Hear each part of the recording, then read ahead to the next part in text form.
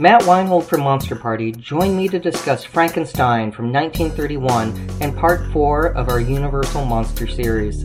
Let's discuss what it means to be alive and some parenting tips for reanimated corpses on this episode. Hope you enjoy the show. Hello, and with me is my good friend Matt Weinhold to talk about the 1931 film Frankenstein. Matt, how are you? I'm great. How are you? I'm fantastic. It's 95 degrees in October, so I am not at all afraid of the environment changing. No, not at all. No. Well, I'm on Percocet right now, so everything is wonderful. I just had back surgery, and Percocet has shown me the way. I'm glad you're okay, and I'm glad you're not in pain. Thank you, sir. We've been friends for a long time, going back to when my family owned Rooster T. Feathers Comedy Club, and oh, yes, you performing there. Yes. And you were kind of like ahead of being king of the nerds at that point in time. I remember your headshot. You were in a Commander Riker uniform. Sure. Yeah. No, I did a lot of things that got in the way of me getting laid. So, yes. We still look towards you as the one to model, to follow. Well, that's high praise indeed. I do like to consider myself the Fonzie of the Star Trek convention. You are my friend. You are the cool kid. It's you. What an oxymoron. Hey, well, let's jump into a little bit about Frankenstein and sure. The 1931 film. When did you first see this movie? Well, I don't really have a specific memory of the first time I saw it. I know it must have been on TV. And it was probably either Creature Features, which, you and I are both well acquainted with, horror movie show that ran in the Bay Area, hosted by Bob Wilkins, and then later by John Stanley. And, this was a really fun kind of irreverent look at horror movies. Both of these hosts would always have a couple movies on, and if they were terrible, they'd let you know that they were terrible, and I always appreciated that. But in the midst of showing these films that were B science fiction movies or whatever, they'd show the classics. So I saw Frankenstein and the Wolfman and Dracula and all of the Universal films, and then the Hammer ones and everything else. And I know that Frankenstein, the whole Frankenstein series, I'm sure I've seen probably just dozens of times. The 1931 movie is a work of art. Why do you think this movie is important in film history? Well, I feel like it was almost the perfect storm of the actor. You've got Boris Karloff really adding an element of depth to a role that, given to a lesser actor, wouldn't have been there. And, we've all heard the stories of that originally they wanted Bela Lugosi to play it. And Bela Lugosi is, by any means, he is not a bad actor, but he would have been the wrong actor. And he didn't want to do the role anyway. And so the fact that they managed to get Boris Karloff, who was hungry and really wanted to make something of this role. And then you've got James Whale, one of the greatest directors of all time. And, he's running this show. You've got the sets. You've got also the fact that this is kind of one of the earliest popular with a wide audience kind of horror movie. And I think that was one of the things that really also made it stand out. And we had Dracula, but this had so many things going for it. And I also feel like the characterization of the monster was very important to the success of it, because especially in the beginning films, the first 3 films, the ones with Boris Karloff, that the monster was very sympathetic. And that's what always drew me to the Frankenstein monster. I mean, I'm also a big fan of the Wolfman, and because the Wolfman also has their sympathy, but it's sympathy for Lawrence Talbot. Once he's the Wolfman, all bets are off. Like, kill this guy. But the Frankenstein monster, you feel sorry for him from the very beginning. He's tortured. He's kept in a cellar. He's, Fritz, who later became Igor, would taunt him with fire. It was just a horrible life. And even the fact that, as the story goes, Fritz is looking to get this brain that he has to steal, that is this scientist's brain. He breaks that brain. He drops the brain glass on the floor, and then he gets the abnormal brain. But even with the abnormal brain, the Frankenstein monster is still pretty nice. I mean, if anyone had just been nice to him for a few days, I think it would have all turned around. Like, this is a creature that really didn't want to hurt people. You've got that great scene in the first Frankenstein movie when he's with the little girl that they parodied so well in Young Frankenstein, where he's, playing, the little girl's making boats out of daisies and throwing them in the water. And then, he decides to throw her in the water, but it's not because he's a monster. He's playing. And if it's funny, it's like if anyone would have just been nice to this guy for 2 days straight, it would have turned everything around. I agree, because Henry Frankenstein clearly knew nothing about parenting while he figured out how to resurrect a body. Yeah, he'd be a horrible parent. Horrible parent. Like, there was absolutely no child development, nothing. And while he was correct in saying, this body has not yet lived, it's like, yeah, and it needs parents. And you forgot that element, and you made him a monster by treating him horribly. Sunlight, Maybe if I didn't sleep on hay. It's horrible. Now, on the flip side, with Little Maria, I think that's one of the most powerful scenes because it shows Karloff's acting ability. Yeah. From joy to utter horror and realizing that he had harmed the little girl. Yeah, he was just as upset as anyone. I think at that moment, again, he reacts to everything like a kid, almost like a toddler, where I don't even think at that moment he knew that he was still confused as to what he actually did wrong. I'm sure he didn't think that he killed her, but he knew something bad was happening. And once again, all it would have taken was just someone to sit with him and explain to him things that any parent would do, like, this is right and wrong. This is, how this is the world that you are entering into, and here's what to expect. That would have been very helpful to the Frankenstein monster. But as you pointed out, he had a horrible father. That, and maybe if Elizabeth had been around, things could have turned out differently.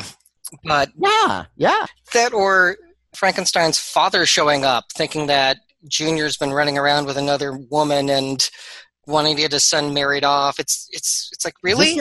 Is this your fan fiction? What is this? In the 31 movie with his dad. Oh, you mean? Oh, right. Okay, yeah. He appears to be developing a drinking problem, wanting to drink his grandmother's wine all the time. It's like, dude. Well, you compare that Dr. Frankenstein, then to the Hammer one. Forget it. Like, that Dr. Frankenstein was so cold. Peter Cushing is all about the science element. There was no nurturing.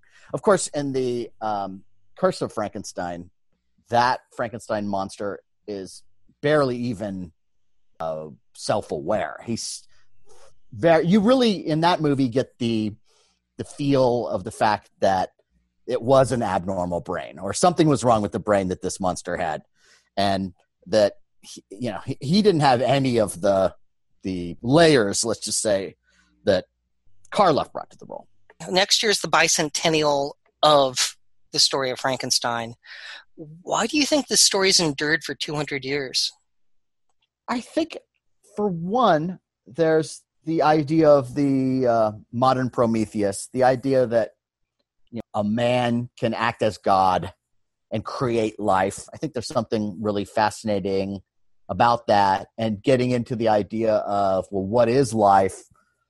And then, I know we're going to talk about some of the legal stuff and everything, but the idea of that what is this thing? Is it human? Is it beyond human? Is it better than human? There's a lot of moral and ethical questions that are in that story, whereas Dracula is kind of cut and dried. You know, that plot is pretty basic in what it's telling. But Frankenstein, yeah, a lot of nuance and a lot of questions. I think to this day, I think a lot of people, especially the way that filmmakers over the years have approached the monster and the levels of intelligence. Like there was this recent TV show, Penny Dreadful. In Penny Dreadful, their Frankenstein monster there's a great scene where you see Dr. Frankenstein and he's got this human being. This guy, he doesn't look like a monster. He looks like pretty much like a regular human being. And it's clear that this is his creation, and he's teaching him all these things about the world. And in the middle of the scene, all of a sudden, this human-like creature that he's created is just decimated by the old creature who shows up and goes like, oh, I see. So now you figured out how to help raise a monster. Where were you when I needed you? And I loved it. And the guy who played the monster was really great. It's a flawed series overall, but especially like that first season, the monster was probably my favorite part of the show. I did a little research a while ago about what was the first court opinion that referenced Frankenstein and making an alliteration to the character to prove a point. 1896. Oh my! Yeah, and it was the Court of Appeals of Kentucky, and it was a election appointment case where the issue was people who were appointed by a mayor claimed that they couldn't be fired by the mayor, and the court made the opinion that that would create some Frankenstein's monster of appointments. Wow. And that was 1896, and so it's been alive and well in our collective consciousness for proving a point that just connects with people. Creating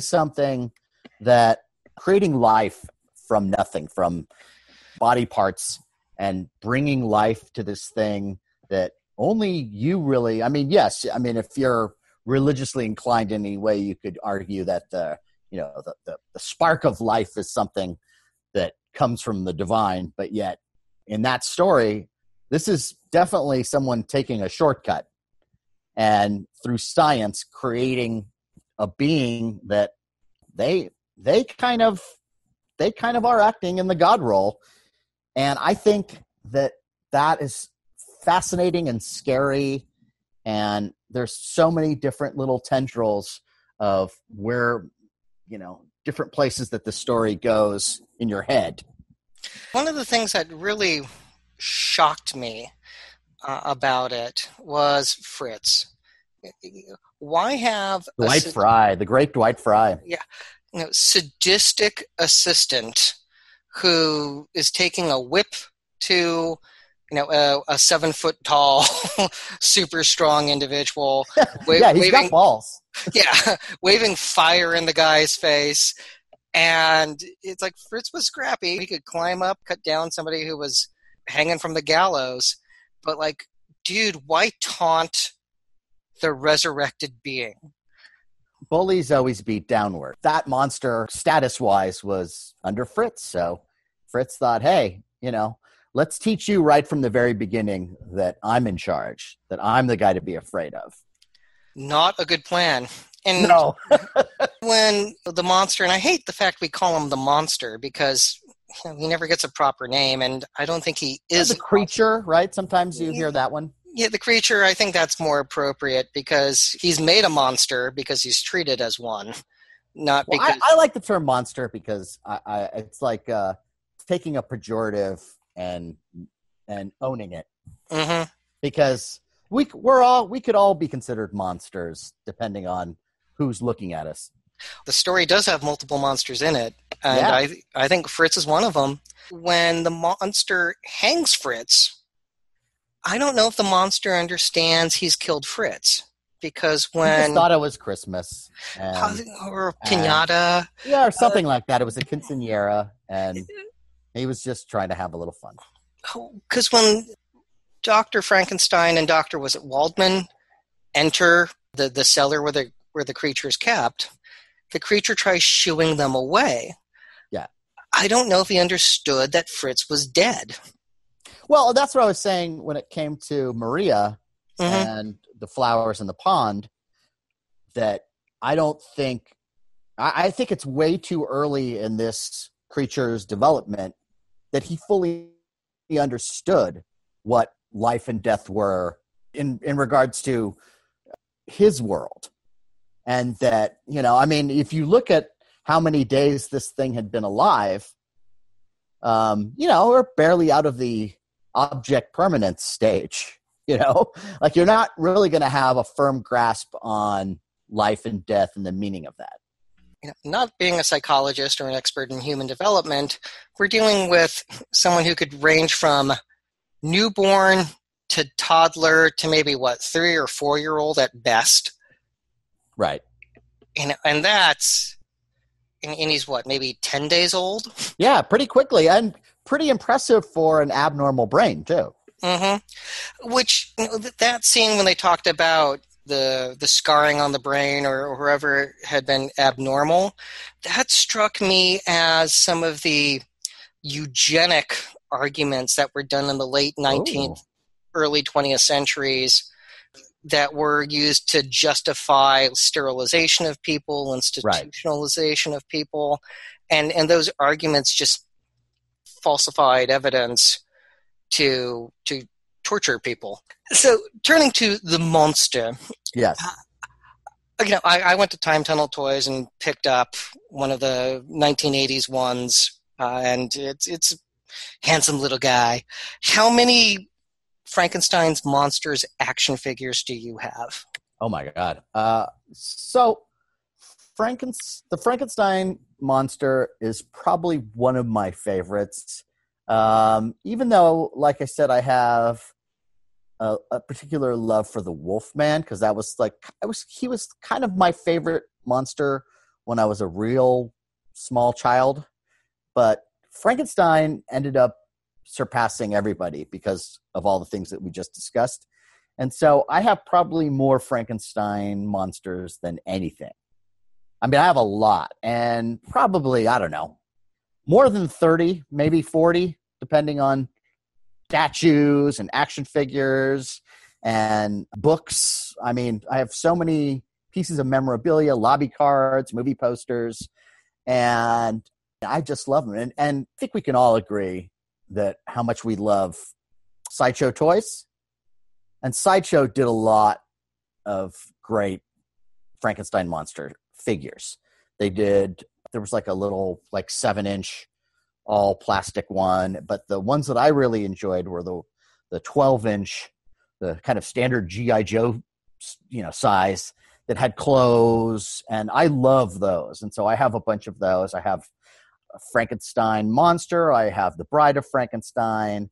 I have Young Frankenstein that they did. I just love, those are my favorites. And then Distinctive Dummies, which is this company out of Thailand, they would do a lot of figures that nobody else would. And they did a Colin Clive, Dr. Frankenstein, and Dr. Pretorius, which are so good. They're like looking at the actor. I mean, like, that's how perfect the likenesses are. And the clothes are really done well. And even the shoes are like tiny miniature versions of a full-size shoe. Just unbelievable. And I love that stuff.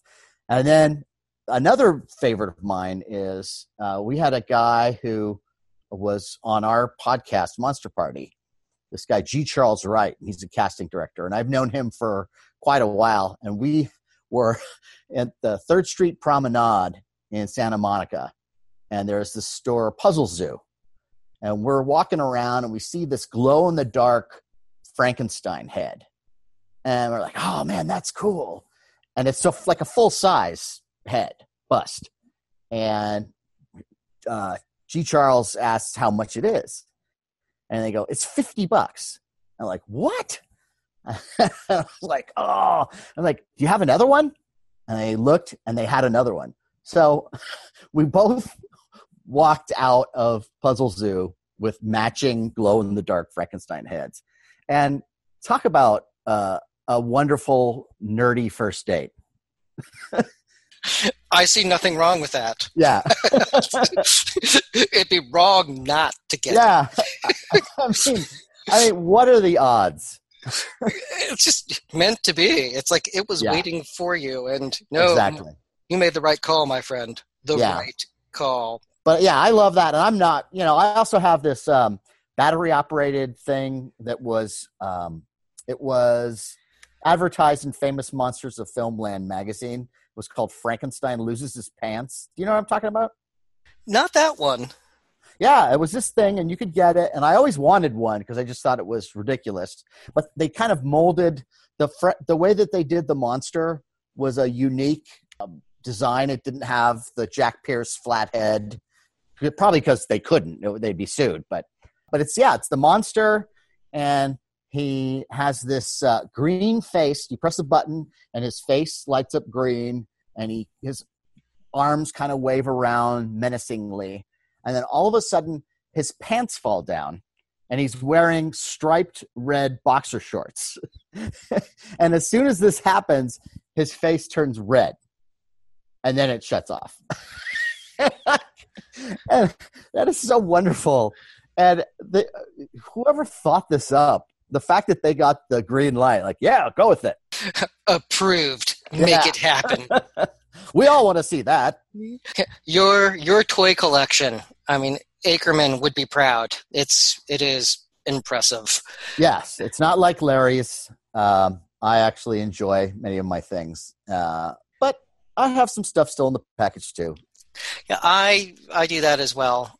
Some of the stuff, some of the new Marvel toys and the Black Series Star Wars toys. The packaging's nice, and so I will I'll use those. I'll open them and use them on for a blog post, and then put them back in their box. Well, that's what's great now that they're doing is that you can actually do that. You can take something out of the package and not ruin it. Exactly. You can slide it back in. Which have been waiting for that for years. Yeah, and they were very smart to do that because apparently geek collectors are now in charge at Hasbro and whatever other companies make those. So it's like, yes, get smart. It's a good thing. Yeah, everybody who grew up like us is now in charge. And that's why there's so many things that I want and need and can't afford any of them. Yeah, I went to Disneyland on my birthday, and I saw the special effects Obi-Wan Kenobi lightsaber. That lights up. That was great. Yeah, $160. And I said, no, not going to do it. Yeah. But that would look good on my wall, and maybe Christmas time that will happen. But yeah, and maybe you drop an abnormal brain into that little thing, and raise it right, Josh. Oh, I would, because the creature needed love. And always. On that note, my aunt did name her golden retriever Abby Normal. I love her. Yeah, she rocks, and yes, it's well, my cat's name is Frankenstein. That is awesome. Named after, of course, Dr. Frankenstein, but also at the same time, also named after Dave Lister's cat in the show Red Dwarf. Oh, that's right. Yep, because it's a black cat. Yeah. Oh. Yeah. Ooh. Calling all ladies. Wow. Well, speaking of Frankenstein, have you read the new comic Made Men? No. It just came out, I think, last month, and it's independently published, so I don't remember who's the publisher, but it's the great-grandniece of Frankenstein. She gets into the family business after her colleagues are killed, and it's good. So highly recommend Made Men because it's the legacy of Frankenstein taken place several. What company is this? I'll look it up. Okay. Recommended by my comic shop, and I picked it up and was delighted with the story. I was like, this is fun. Yeah, there's a lot of well, that's the other thing too, is that the legacy of the original Frankenstein story is, I mean, any kind of robot story like I, Robot, that story definitely has its roots in the original Frankenstein story. And, you know, Herbert West Reanimator. There's so many little places that story has gone in modern pop culture that, talk about something that has some staying power. That would be Frankenstein. 200 years and counting. In the 1931 movie, and this could lead into the discussion of the law, who do you think are the real monsters in the film? I would blame Dr. Frankenstein more than I would blame, say, Fritz. You would expect Fritz to behave in the way that he does towards the Frankenstein monster because he kind of almost doesn't know any better. Whereas with Dr. Frankenstein, given his education and you would think his moral upbringing, that he would know that half of this experiment that he's doing is not just about bringing this thing to life. It's about what do you do with the life once it's created. And it seems like within that story, he never really thought about the second half. And maybe that's because he was just so obsessed with the idea of, or with the goal of creating life, that, and maybe thought that he would never even necessarily achieve this goal, that he didn't even think about the second part. But that's strange, though, because you know that's really, once you've got this creature that you've created, well, now what? And that had to have been in there. And the fact that he just dropped the ball so dramatically from just every angle, how you treat it, the environment that this creature is living in, so many things he drops the ball with. And so I would say he is the real monster, especially when you follow it into the second movie, Bride of Frankenstein, where you would think that after everything that had gone wrong, like all the deaths that the monster is responsible for, you know that that's on you.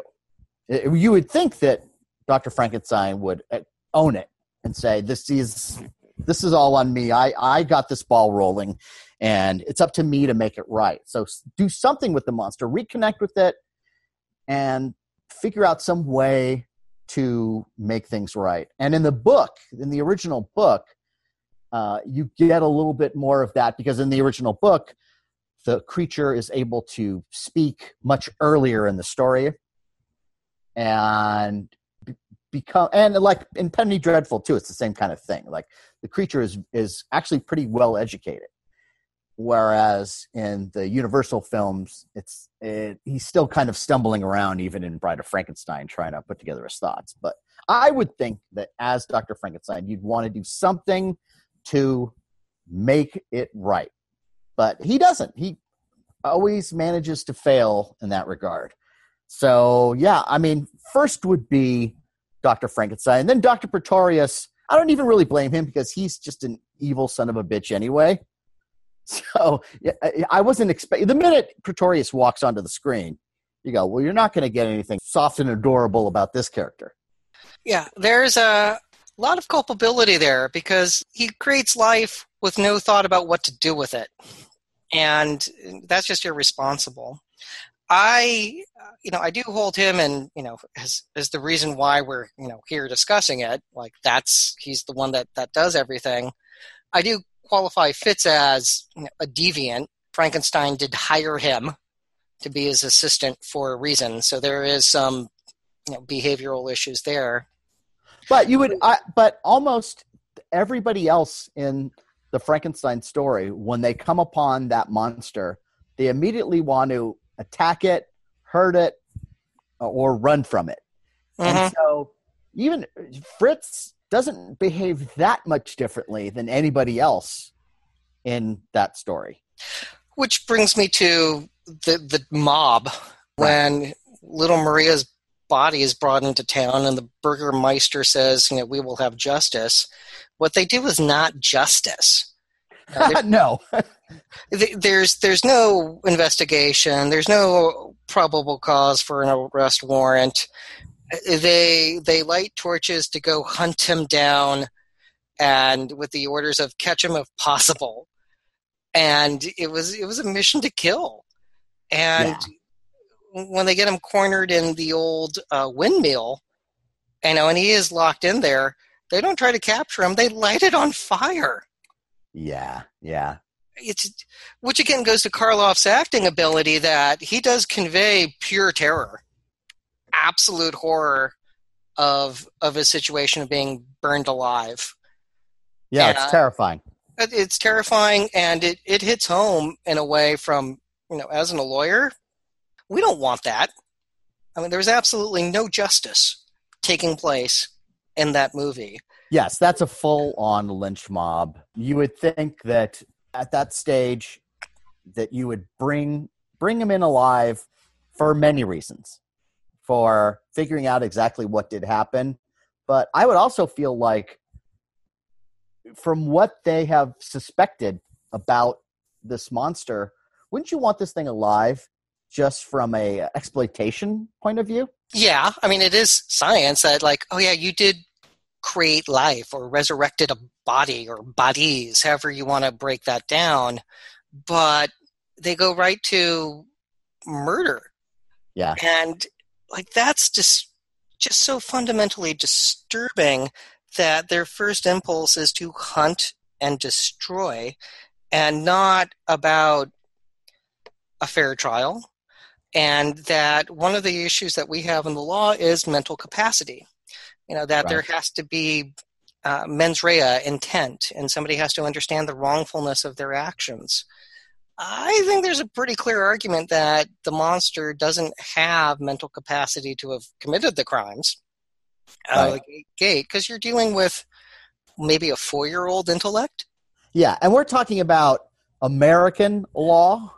Yeah, but that part of that still goes to common law and the idea of due process, that you still want a trial.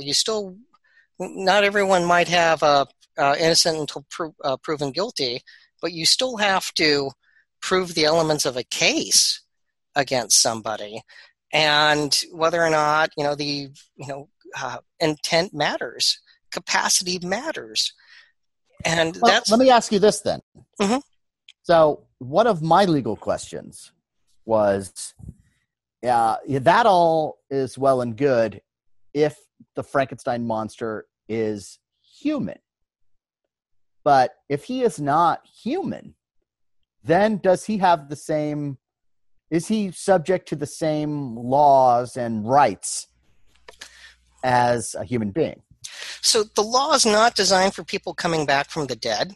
So, we would have, we're playing with fire of how would a court handle this? I think a court, at least in the United States, would take the view that the law would apply to the creature and treat him as a human being. That would mean we would view him as a person. Okay. Because that's what the Constitution says, all persons. And which is why, say, someone who's not legally in the country is afforded all of those rights that we would have as a U.S. citizen, that they're a human being, therefore they're going to have those rights. Now, there's no evidence that Dr. Frankenstein gave the monster 2 hearts or a second set of thumbs on the other side of the hand. That at its core, the monster is comprised of parts of human beings to make a new human being. So, for all legal purposes, he is human because everything about his body mirrors a human being. That's what I would argue, that we're not dealing with an animal, and we're not dealing with a corpse because it's living. Right. It might have the brain of somebody who once was living. So I think the only way to handle it would be to classify him as a person, because he's doing things a person could do, and acting in a way that mirrors human child development. Right. Hey, here's one out of left field for you. Okay. Because I was thinking about this. So if the Frankenstein monster or the creature, whatever you want to call him, if the creature has the brain of a previously dead person, and so let's say that's where the seat of consciousness and, let's just for argument's sake say the soul, would the family of that guy who they got the brain from, would the family have any sort of rights when it came to, well, no, that's our uncle, and now you brought him back to life, and so we have jurisdiction over this guy because that's our uncle's brain in there? Maybe. Things get a little funky with this because Frankenstein commits a variety of crimes with getting the body parts. Okay, so there's grave robbing. We know that. Yeah, and the legal term is technically body stealing, and that goes back for centuries. And then one of the things that we have in the law that goes back with, as a reason why we don't want body stealing is we don't want unauthorized autopsies of bodies because that can freak family members out, and the goal is to get a body buried. Well, Frankenstein violated all of that out the wazoo. And then he was successful at bringing somebody's relative back to life. The issue is, does that personality from that deceased person still exist, or are we dealing with a completely new individual? Right, like they wiped the slate as soon as they brought this thing back to life again. Yeah, and if it's the situation of he doesn't remember his prior life, the personality is completely gone, and the skill set's completely gone, and it's like a brand new person, that might lessen family members' claims that this is actually our family member and we want to exert control and take this person on as a dependent. But what if, say, now this is not a body created from body parts. If that person's family, this guy there, his wife or daughters or whatever, the family members, let's just say this guy was injured in an accident, and so now he doesn't have any memory of who he was, that family would still have rights, right? Oh, totally. Because that's a living family member who had a traumatic brain injury of some kind and needs care. It does spin things in a way that you don't normally expect because of the resurrection factor. Yeah, it's a difficult one to kind of wrap your head around, right? Yeah, because the law's not designed for it. Yeah. The law's not designed for people to come back from the dead.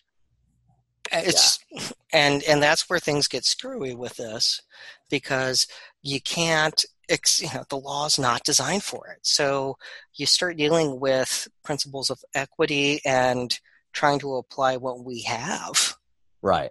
So when it comes to Dr. Frankenstein, then, how many laws did he break? Aside from grave robbing, I guess there'd also be like accessory to murder.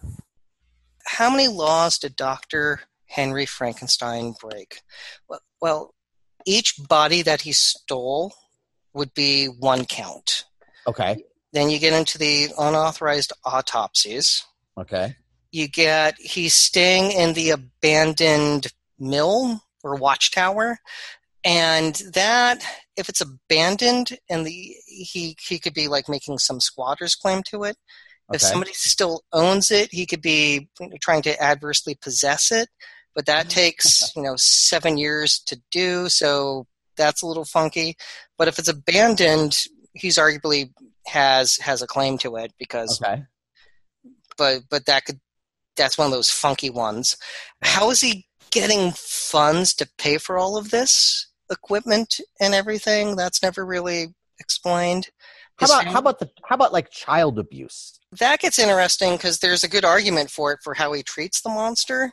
The curveball is the monster doesn't have the body of a child, so it might be definitely you could make abuse charges against him. Or just abuse, yeah. Just regular abuse, yeah. Just regular abuse. You also could have hostile working environment with the way he treats Fritz. Yeah, good. So there's a little of that. The way that he treats his fiancée, Elizabeth, is not something I would recommend for anyone planning to get married. That's I say this as a bachelor. That just seems like a stupid plan to tell your fiance, I'm going to go away for a few months. I love you, but my work is very important right now and I have to do this. It was a different time. It was a different time, but a great way to end an engagement. Sure. And talk about an understanding spouse. Yeah, wow. Yeah. Give she her was a peach. She was. How about harboring a fugitive? With the monster being the fugitive? Yeah, because eventually he does come back, especially when you get to Bride of Frankenstein. With Frankenstein and Pretorius are harboring the monster who has committed all these crimes. So I would assume it would be his legal obligation to inform the authorities that this guy was here. Yeah, because if not, you're aiding and abetting. There you go, right. Yeah, and you're an accessory after the fact, or you've joined the conspiracy. A couple ways to look at it. You could get into other unauthorized medical experiments. You're not supposed to perform experiments on people without their consent. When you're dealing with dead bodies, that kind of changes things. Right. Because then it's an autopsy. But Sure. when you resurrect it, did you have consent from the dead brain in order to resurrect it? And the answer is no, because he stole it. So right. That gets really weird quickly, because what's the damages? Is it like wrongful life? It's a really weird situation for that to have. And then you get all the other family members, because how many bodies comprised Frankenstein? Do each of them have a cause of action going like, you mutilated my family member's corpse, you dug it up? It's like, that's all wrong. How do you handle that? Right. What did you do with the leftovers? It's not like Frankenstein has 4 arms. Right. Yeah, so, I'm guessing dog food, but yeah. Once again, it was a different time. Different time. The Depression was kicking in. It was bad. Yeah. What year is the story supposed to take place in? Honestly, I don't remember. I believe the original story, I think it's the 1800s, or something like that. But I wouldn't want to bet any money on that, because especially right now, my mind is not great with hard and cold facts. Yeah, and that's quite all right because of pain medication. Of course. Looking at the film, you can almost think late 1890s, turn of the 20th century, because you don't see automobiles. Yeah, I believe the Hammer ones were Victorian. Mm-hmm. That would make sense. It's always seemed like a late 19th century type story, post-industrial revolution. They're Victorian to Edwardian eras. Right. Yeah. It's packed full of legal questions. I look at it from there was no justice for that monster. Yeah, that is the big... that's the main attraction for me for that story, is how wronged that creature is. And especially as a kid, you kind of feel like you're a misfit. And when you see what the monster goes through, I was never frightened by the Frankenstein monster. I was always kind of on the monster side, because he's the ultimate bullied kid. And unfortunately for him, it doesn't get better. No, he's the ultimate outsider. Grant, he's big and strong, but he is, chased by angry mobs with torches and farm equipment. Like, that's not good. If you've ever had to live your life fearing someone saying, "Release the hounds," right. That's not a good way to live. And no. I was attacked by a German Shepherd when I was a child, and that was just one. And I still have, bad dreams about it. A whole pack of them. Wow. Yeah, that would not be good. Yeah, there's a lot there in Frankenstein. It's a hard story to look at, especially at the end of the movie, because Dr. Frankenstein's injuries should have included a broken back, and he should have either been paralyzed at best. Yeah, no, there's no way that he lived. Yeah, it's you don't get between the first movie and the second one. There's no way. Yeah, you don't fall out of the window, land on the blade of the windmill, and then do a second fall onto your back. And there is absolutely no care by the villagers to stabilize his injuries. Unless he brought himself back to life. There's no way. No way. It's your spine should have been shattered. Yeah. In several different places. Yeah. Yeah. It's you don't bounce back. And, no. And we're happy he did. Because that second movie you're not going to get much better filmmaking than that in any genre. I'm also really fond of Son of Frankenstein. Oh, I do. I love that movie too. Yeah, I saw that when we were at the Famous Monsters of Filmland Silver Screen Festival. You guys went to I think it was the Nightmare on Elm Street panel. Okay. And I went to Son of Frankenstein and saw it on the big screen. Very different movie because it's Junior getting manipulated by Igor. But he at least learns the error of his ways. So. Well, and what's so great about that movie is that it introduces Igor, the Igor that everyone kind of, when they think of Igor, I think most of the time they put Igor's name on Fritz, and that's who they see as Igor. But the real Igor, played by Bela Lugosi, is fabulous. It's probably one of the best things Bela Lugosi ever did. He is sadistic and twisted and manipulative. And funny? Oh, yeah. And I saw some of the outtakes with him. Really?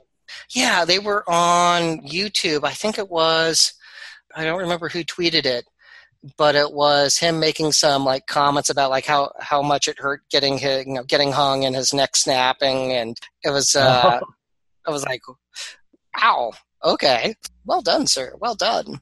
Poor Bela, it was simply just a matter of you give him the right role, and he's really good. Again, that role as Igor is tremendous.